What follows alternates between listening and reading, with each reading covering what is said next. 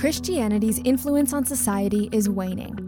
American beliefs are becoming more and more post-Christian, and atheism among young adults is double that of previous generations. We're losing our kids. As a church family, we look pretty dysfunctional. Dannah Gresh posits the thought that the family of God has always leaned a little in that direction. Join her for a look at another dysfunctional family, the Israelites, in an effort to identify one thing we can do to save Christianity in our culture. This message was delivered at D6, a conference for parents, pastors, and leaders interested in family ministry. I don't know what you are leaving D6 with, but I am leaving with a challenge to be more intentional about ministry to my marriage. Is anybody else feeling that a little bit? You know, let's face it, ministry does get in the way of tending to and nurturing our marriage. For me, it never really got in the way of my kids, but my husband, I give him the scraps. And I think if we're not careful, we can be real guilty of doing that. About 1 year ago, Bob and I got to a place where we were kind of in a critical crisis of just doing that. We minister to, we travel with Secret Keeper Girl. We just started a new event for boys called Born to be Brave. And so one of us is kind of always on the road, managing the team or speaking on the stage. We do a lot of teen events, and we have, just because we had extra time on our hands, a Christian high school that we started. And so when you work with teenagers and when you work with any age group, you really are on call 24/7, right? You kind of got to leave town. So I told my friend, Nancy DeMoss Wogelmuth, I said, we are just tanking. And she said, okay, come on out to Seek Week. We have a week every August where we just spend time in the Word and refresh as a ministry. You can spend half your week with us, spending time with God, and then half your week on the lake at Lake Michigan. And we were like, yes, big thumbs up. So we packed our bags, we get in the car, and you know, I'm just like, I'm gonna have a romantic week with my husband, time with God, all refreshed. And then we started talking. There was obviously some pent-up pressure. We had a discussion, and he listened to me as I poured my heart out in frustration, and then he said, well, do I get some space on my soapbox? And I said, well, I guess. And you know what he told me? He said, I didn't speak his love language. And I said, well, what do you mean? Like, we've been married like 28 years, and you're just now mentioning this? Like, what is your love language? Like, he's like, it's football. And the thing is, I kind of loathe football. Like, the sound of it just makes me, it sounds like a nice fall afternoon nap to me. And so it became a big thing in our marriage, and a big 8-hour conversation later, I had submitted to the Lord to figure out if maybe if I understood the game, I would like it. So I downloaded a copy of Football for Dummies. The first paragraph of the book told me, football is a competitive game played between two teams. They have to score the most points in 1 hour to win the game. 60 minutes. I'm not that dumb. I'll tell you what, though, I have started scheduling my massages in football minutes. Thank you. But I actually, understanding the game has made me enjoy it more, and we watch games together, we talk about them. I am not kidding that this has been a big problem and a big fix and a big work of God in our marriage. If you've heard Bob and I share our testimony anywhere, you know that there's a big win for us to be fighting about football and not much harder things, because we've fought some big fights in our marriage. But I'll tell you what, our family puts the funk in dysfunctional. Anyone else out there? And tonight we're going to turn in the pages of the Bible to Exodus 33. We're going to look at a family who put the funk in dysfunctional. It's a highly dysfunctional nation called Israel, and a father named Moses who had to help them with their issues. And I want to set this up for you before we read it tonight. Moses has been up on Mount Sinai in the presence of God, worshiping God, receiving from God, getting the 10 Commandments. Meanwhile, the kids are down in the valley having a frat party, right? with a golden cow as the centerpiece of their celebrations. And so Moses comes down from the hill, and he's kind of ticked off about everything that's happening. And there's three things as I look at the passages leading up to Exodus 33. There's three things that I see are the main dysfunctions of the nation of Israel. And the thing is, when I looked at them to study for tonight, they seemed a little bit all too familiar. They look like the church of the United States of America today. The first thing is this. The happiness of the people of Israel had worn off. They are painting pictures of Egypt that aren't even true anymore. They had forgotten just how bad it is, and as a result, they're hungering for something. They're hungering for something. Do you see the happiness of Americans dwindling? Do you see the happiness of the church dwindling? I do. In fact, a recent Gallup poll revealed that the World Happiness Index is at a 10-year low, and that over half of Americans are stressed. One of the things that really scares me is that children today, between the ages of 7 and 18, score as high as on anxiety scales as those who were put in for inpatient treatment in 1957. And we're just telling them, go on, keep on, you're going to be okay.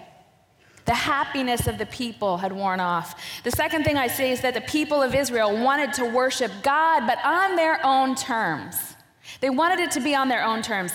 What I discovered as I was studying this is that they probably weren't actually worshiping that golden calf, because it says in Exodus 32, 5 and 6, that they were using it to bring sacrifice offerings and a present to a feast of the Lord. They were just saying, hey, we want to worship like everybody else worships. We want to be normal. We want to be like everyone else. And everyone else has something they get to see when they worship. We want to see something. And so Aaron indulged them and built them this cow. Do you see families today just wanting to fit in, just wanting to be normal, and willing to do just about anything to do it? And they want to worship God in the way that fits them, not the way that God has determined that they should worship. One of the simple examples is just that how many people in your church have kids on traveling soccer teams and they can't come to church on Sunday because that comes first. Sports comes first. And I'm talking about 8-year-olds and 9-year-olds and 10-year-olds. But one of the ways that we really see it showing up is in the family structure. As we say, the family structure can be determined the way that we want it to look.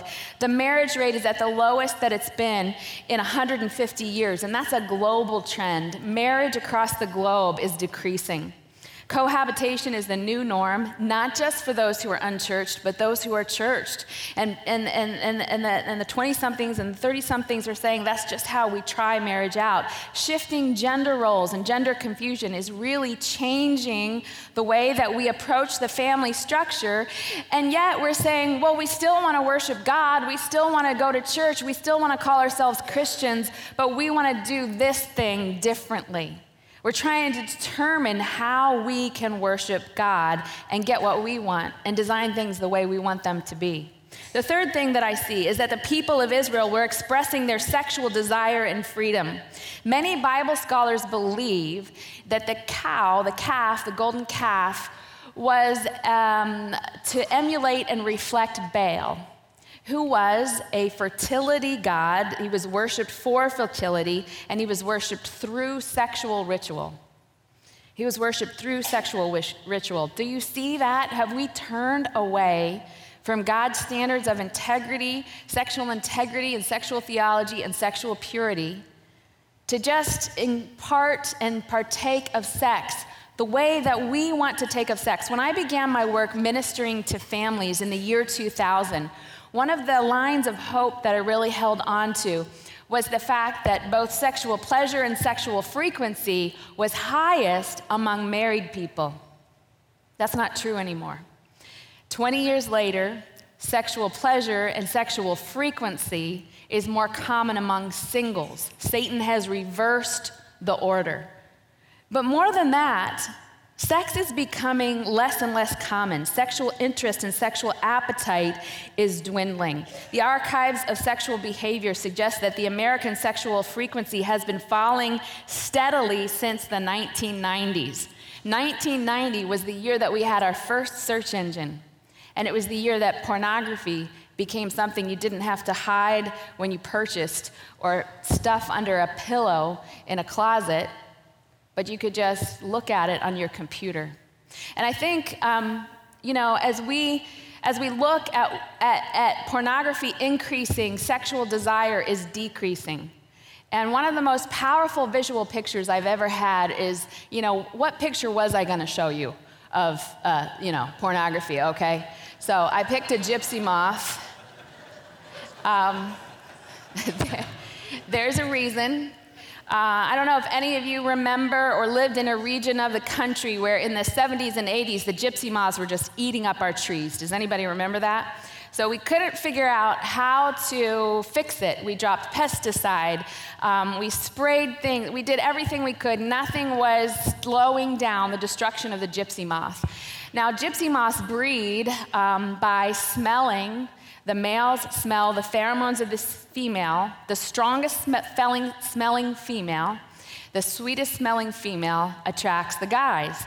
And so researchers said, well, let's stop dropping poison, and instead, let's develop synthetic pheromones, and let's drop the most powerful scent a male will ever smell into the trees. And so the gypsy moths began fervently looking for the scent of that sweet smelling female and essentially stopped breeding with the living females that were in the very tree they were in.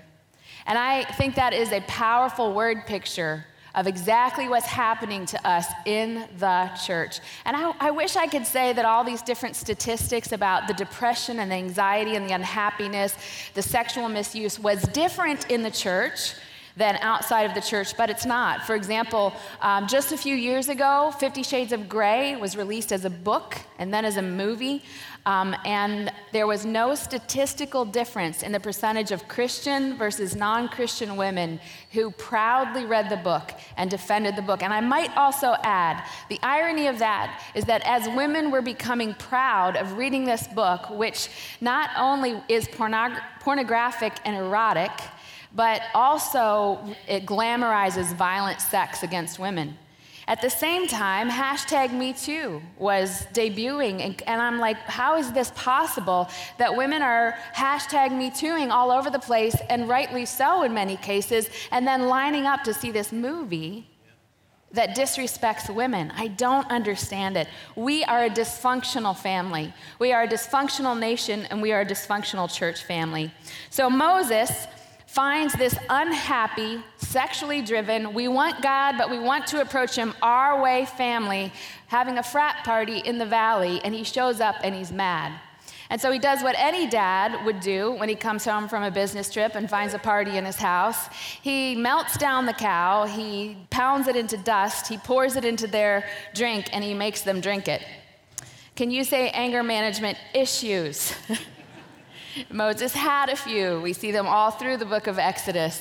This is a dysfunctional family. And this, my friends, is the prayer of Moses, the father of Israel, for his highly dysfunctional family. I want to read to you Exodus 33, 12 to 18. Before I do, I want to point out Moses is not the only one that's angry. God is also angry. And he pronounces that he is not going to further travel with the people. I will not go with you anymore. You are hard-hearted and stubborn, stiff-necked. You're on your own. You don't want me? I'm going to be a gentleman. And this is the prayer of Moses for his people. Exodus 33, beginning in verse 12. Moses said to the Lord, "See, you say to me, 'Bring up this people,' but you have not let me know whom you will send with me. Yet you have said, 'I know you by name and you have found favor in my sight.' Now, therefore, if I have found favor in your sight, please show me your ways, that I may know you in order to find favor in your sight. Consider, too, that this nation is your people." And God said, "My presence will go with you, and I will give you rest. Moses, the great questioner, has God changed his heart? Has God changed his behavior? Now does God change? No. When he said, I won't go with you, he was acting out of the character of his justice. And when he changes this circumstance and says, I will go with you, he was acting out of his mercy because one of his children asked. And Moses said to him, if your presence will not go with me, it's like, did you hear me, Moses? Like he's like, well, if your presence will not go with me, he can't even believe it. Do not bring us up from here, for how long shall it be known that I have found favor in your sight, I and your people? Is it not in your going with us so that we are distinct and your people from every other people on the face of the earth? And the Lord said to Moses, this very thing that you have spoken, I will do for you have found favor in my sight, and I know you by name. And Moses said, please show me your glory.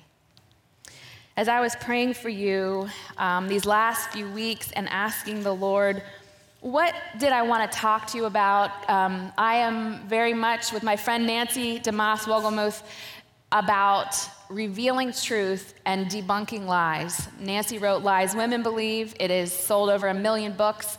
And together with her, I wrote Lies Young Women Believe. And we just released Lies Men Believe this month. And in February, we will release Lies Girls Believe and a mom's guide to lies girls believe. Because I believe we are in a culture where truth is being slaughtered. And that if we don't embrace that and receive that, we are going to remain as depressed and as anxious and as stressed and as sexually dissatisfied and as sexually dysfunctional and as familial dysfunctional as the rest of the world. We have to begin to live in truth. And so I wanted to bring a message to you about what are the main lies that families are believing in the United States today in the church. And God had me settle on just 2 simple ones. There are so many. But I want to reveal these 2 that we can see in this passage of Scripture, and we can also see how we might possibly respond to them. The number 1 is this. Lie number 1, we need to be normal. The Israelites wanted to be like everyone else. That's why they wanted the calf. That's why they wanted something to see. They wanted to be like everyone else. They wanted idols, plural, to worship. Are we that different? I think we watch the same television shows. We listen to the same music. Our sexual practices are the same. We dress the same. We look the same. We talk the same. Our language it doesn't sound different. And I've been so burdened for this for so many years that one of the themes of our Secret Keeper Girl Tour, the Crazy Hair Tour, is we just try to teach girls that normal is very overrated. Why do you want to be like everyone else? And here's the problem. As long as we are like everyone else, as long as we are as depressed and as anxious and as stressed, why would the world want what we have? Why would they want that? The truth is this. God wants us to stick out. He wants us to look. I was at the last crusade that Billy Graham ever spoke at. I grew up with my mom watching him and listening to him while she was ironing. She was always ironing when there was a Billy Graham crusade on. And so when it was announced that he would be personally in Flushing Meadows and that it might be his last crusade, I turned to her 3 days before. I said, you want to go? And we went. And I remember the moment that I realized that we were freaks. We Jesus people are just, Because Billy Graham pointed to a cemetery that wasn't far from the outdoor park that we were at, and he said, we believe you have to be all in if you want to be a Christian. Before you walk down that altar and commit that you want to follow Christ, be all in, because we believe that one day those graves will open and the dead in Christ will rise. And I thought to myself, we truly are nuts. And yet, we really aren't all in. We want to be normal. We want to fit in, but we don't want to be all in. And God says, I want you to be distinct. In fact, Moses says that here in verse 16. He says, is it not you're going with us so that we are distinct? Moses knew in his heart that what was distinct about Israel, first and foremost, was God being with them. And he knew that they were supposed to look distinct, act distinct, sound distinct. And that's still the message of us today. The book of Philippians tells us that we should be so different that we shine like stars on a dark night. Do we? Or have we just kind of started to blend in? I'm afraid that the answer is that we have started to blend in. My friends, normal is overrated, and God wants us to be distinctly different. He wants us to look like more. He wants us to have the joy of the Lord. He wants us to have the fruit of the Spirit. And if that's not flowing through us, maybe something is wrong. You know, as I sit with the millennials that we heard about last night from Lee Strobel, who are leaving the church in mass exodus, the number of millennials who are atheists, claim to be atheists, is 2 times higher than the rest of the entire adult population. And that's going to continue to grow. And when I sit with them and I talk with them, they have really good questions about the church, but the number one question they ask that's just so good is they're like, I've sat in the church, I've been through the discipleship programs, I went to Christian college, I did all the things, my parents are great, the church was great, the Christian college was great. Isn't there something more? There's gotta be something more. Because they want something different. Teenagers don't want to just show up to a pizza party. We have a youth group for our Christian high school where every week there's no pizza in sight, but we open the Word of God. There's no programming, really not a lot of programming, but there's some great disciplers who open this book with a bunch of hungry for God teenagers, and they study it, and it's not very sexy, but they love it, and they're growing, and they're being discipled, and it's simple. Because as you heard Ron Hunter say, what is distinct about a healthy church is that they're a discipling church. We are discipling those kids every Wednesday, and they're different. It's a different kind of youth group. The second lie that I see here is that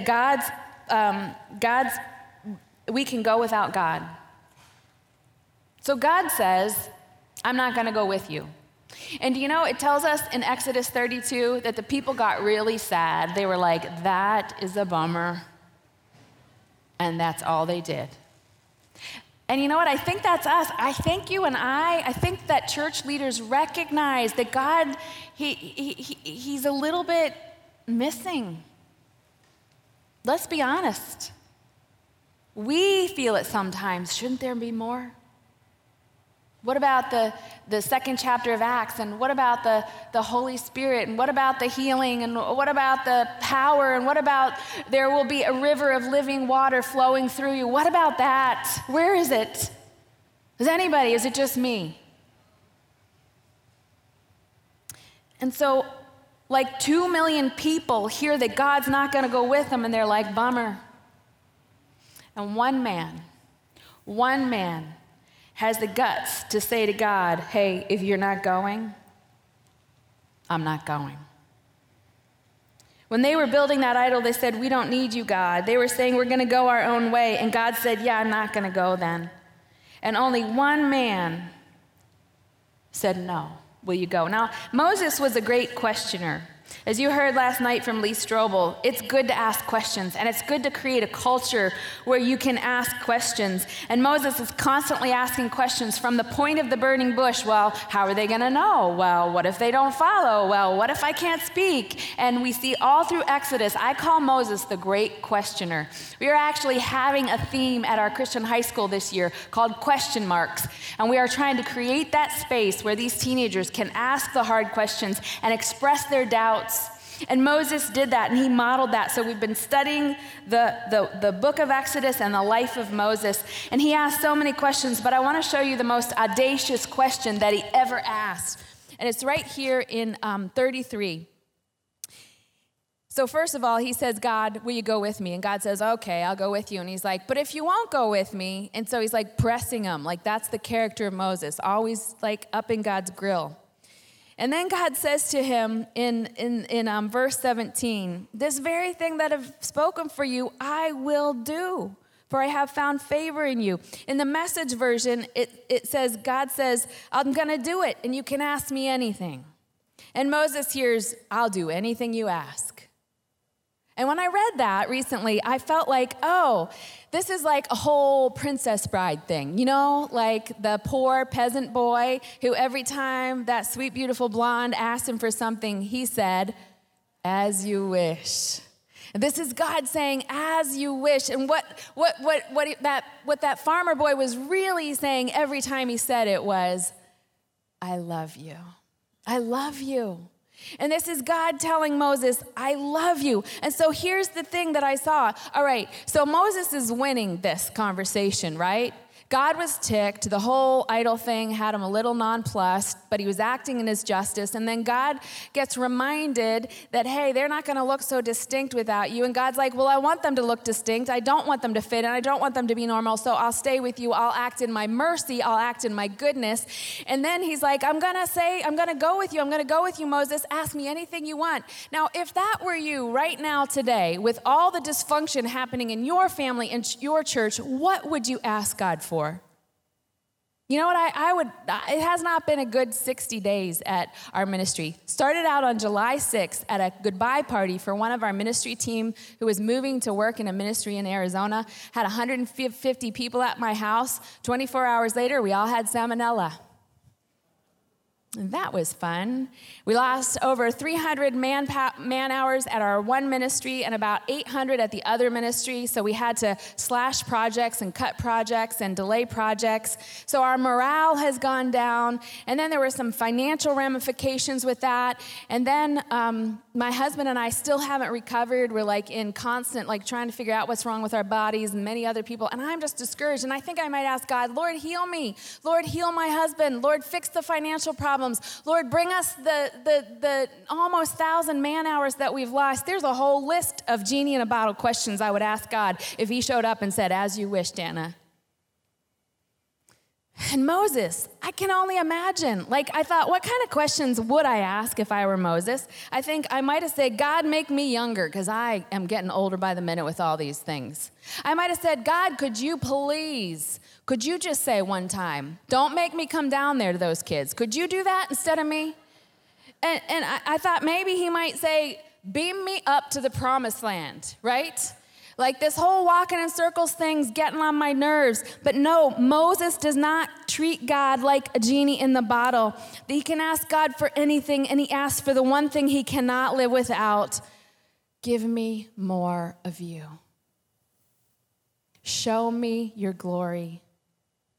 Show me more of you. God, I want you. I need you. I can't go another step without you. The truth is that you and I cannot do anything on our to-do list, anything on our ministry vision plan, anything in our strategic plan. We cannot even pray with our families unless we first say, God, go with us. And I fear that we are getting so busy that we're not doing that. I remember at the beginning of my ministry, it was just me. It was just little old Dana waiting by the phone for somebody to call and say, hey, you want to come talk at my church? And I would get a book order, and I would put the book in a box, and I would pray in the name of Jesus over that girl who was going to read that book.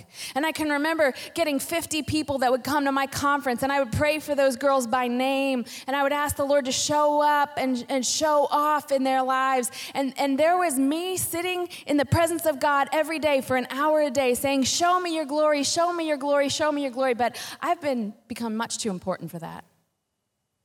And some of you have too. I am so busy for the Lord, I don't have time to be with him. And 5 weeks ago, my husband delivered a message on John 15:5. If you abide in me, I will abide in you, and you will bear much fruit. But apart from me, you can do nothing. And you know what? I've been getting a lot of nothing done. Stressing myself out, getting depressed, getting anxious. So I started to abide 5 weeks ago.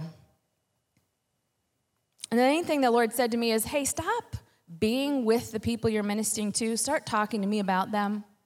I'm going to take care of it if you just talk to me about them. I read this quote by a famous dead guy that's awesome that I want to share with you. They're my favorite. Talking to men about God is good, but talking to God about men is great. What if you stopped talking to men about God in our churches on Wednesday nights and Sunday mornings and all the times before you first talked to God about them? What would happen? I'll tell you what's happened in my life. They're coming out of the woodwork. Kids that we have talked about, wow, they walked away from the Lord. How do we bring them back? They're calling us. I'm meeting with one of them on Sunday afternoon on my farm at 10 a.m. That's the morning. And I've been praying for her for 5 years. Well, no, I haven't actually been praying for her. I've been complaining about her. Started praying about her, and she showed up. God is doing amazing things. 75 people came to know Christ in Dallas this past weekend at a Secret Keeper Girl event. And Monday morning, I woke up with a heart to pray for them, and I fell to my knees beside my bed, and I said, Lord, help them to know about baptism. Lord, send them someone to teach them how to study their Bible. And I meant it. For an hour, I prayed for these girls, and it poured out of me. Listen to me, my friends, you don't need curriculum, although I hope you buy them because I write them. You don't need a new mission statement. You don't need all the things unless you first have the presence. And so I beg with you and I plead with you. Ask the question Moses did. No matter what your needs are, Lord, can we have more? This message was presented at D6. If you enjoyed it, you'll love the ministry Dana has developed to put moms in the driver's seat of their children's faith formation. Her True Girl events have been attended by well over 400,000 and bring moms and daughters closer to each other and closer to Jesus. Learn more at mytruegirl.com or danagresh.com. This podcast was produced by Pure Freedom Ministries.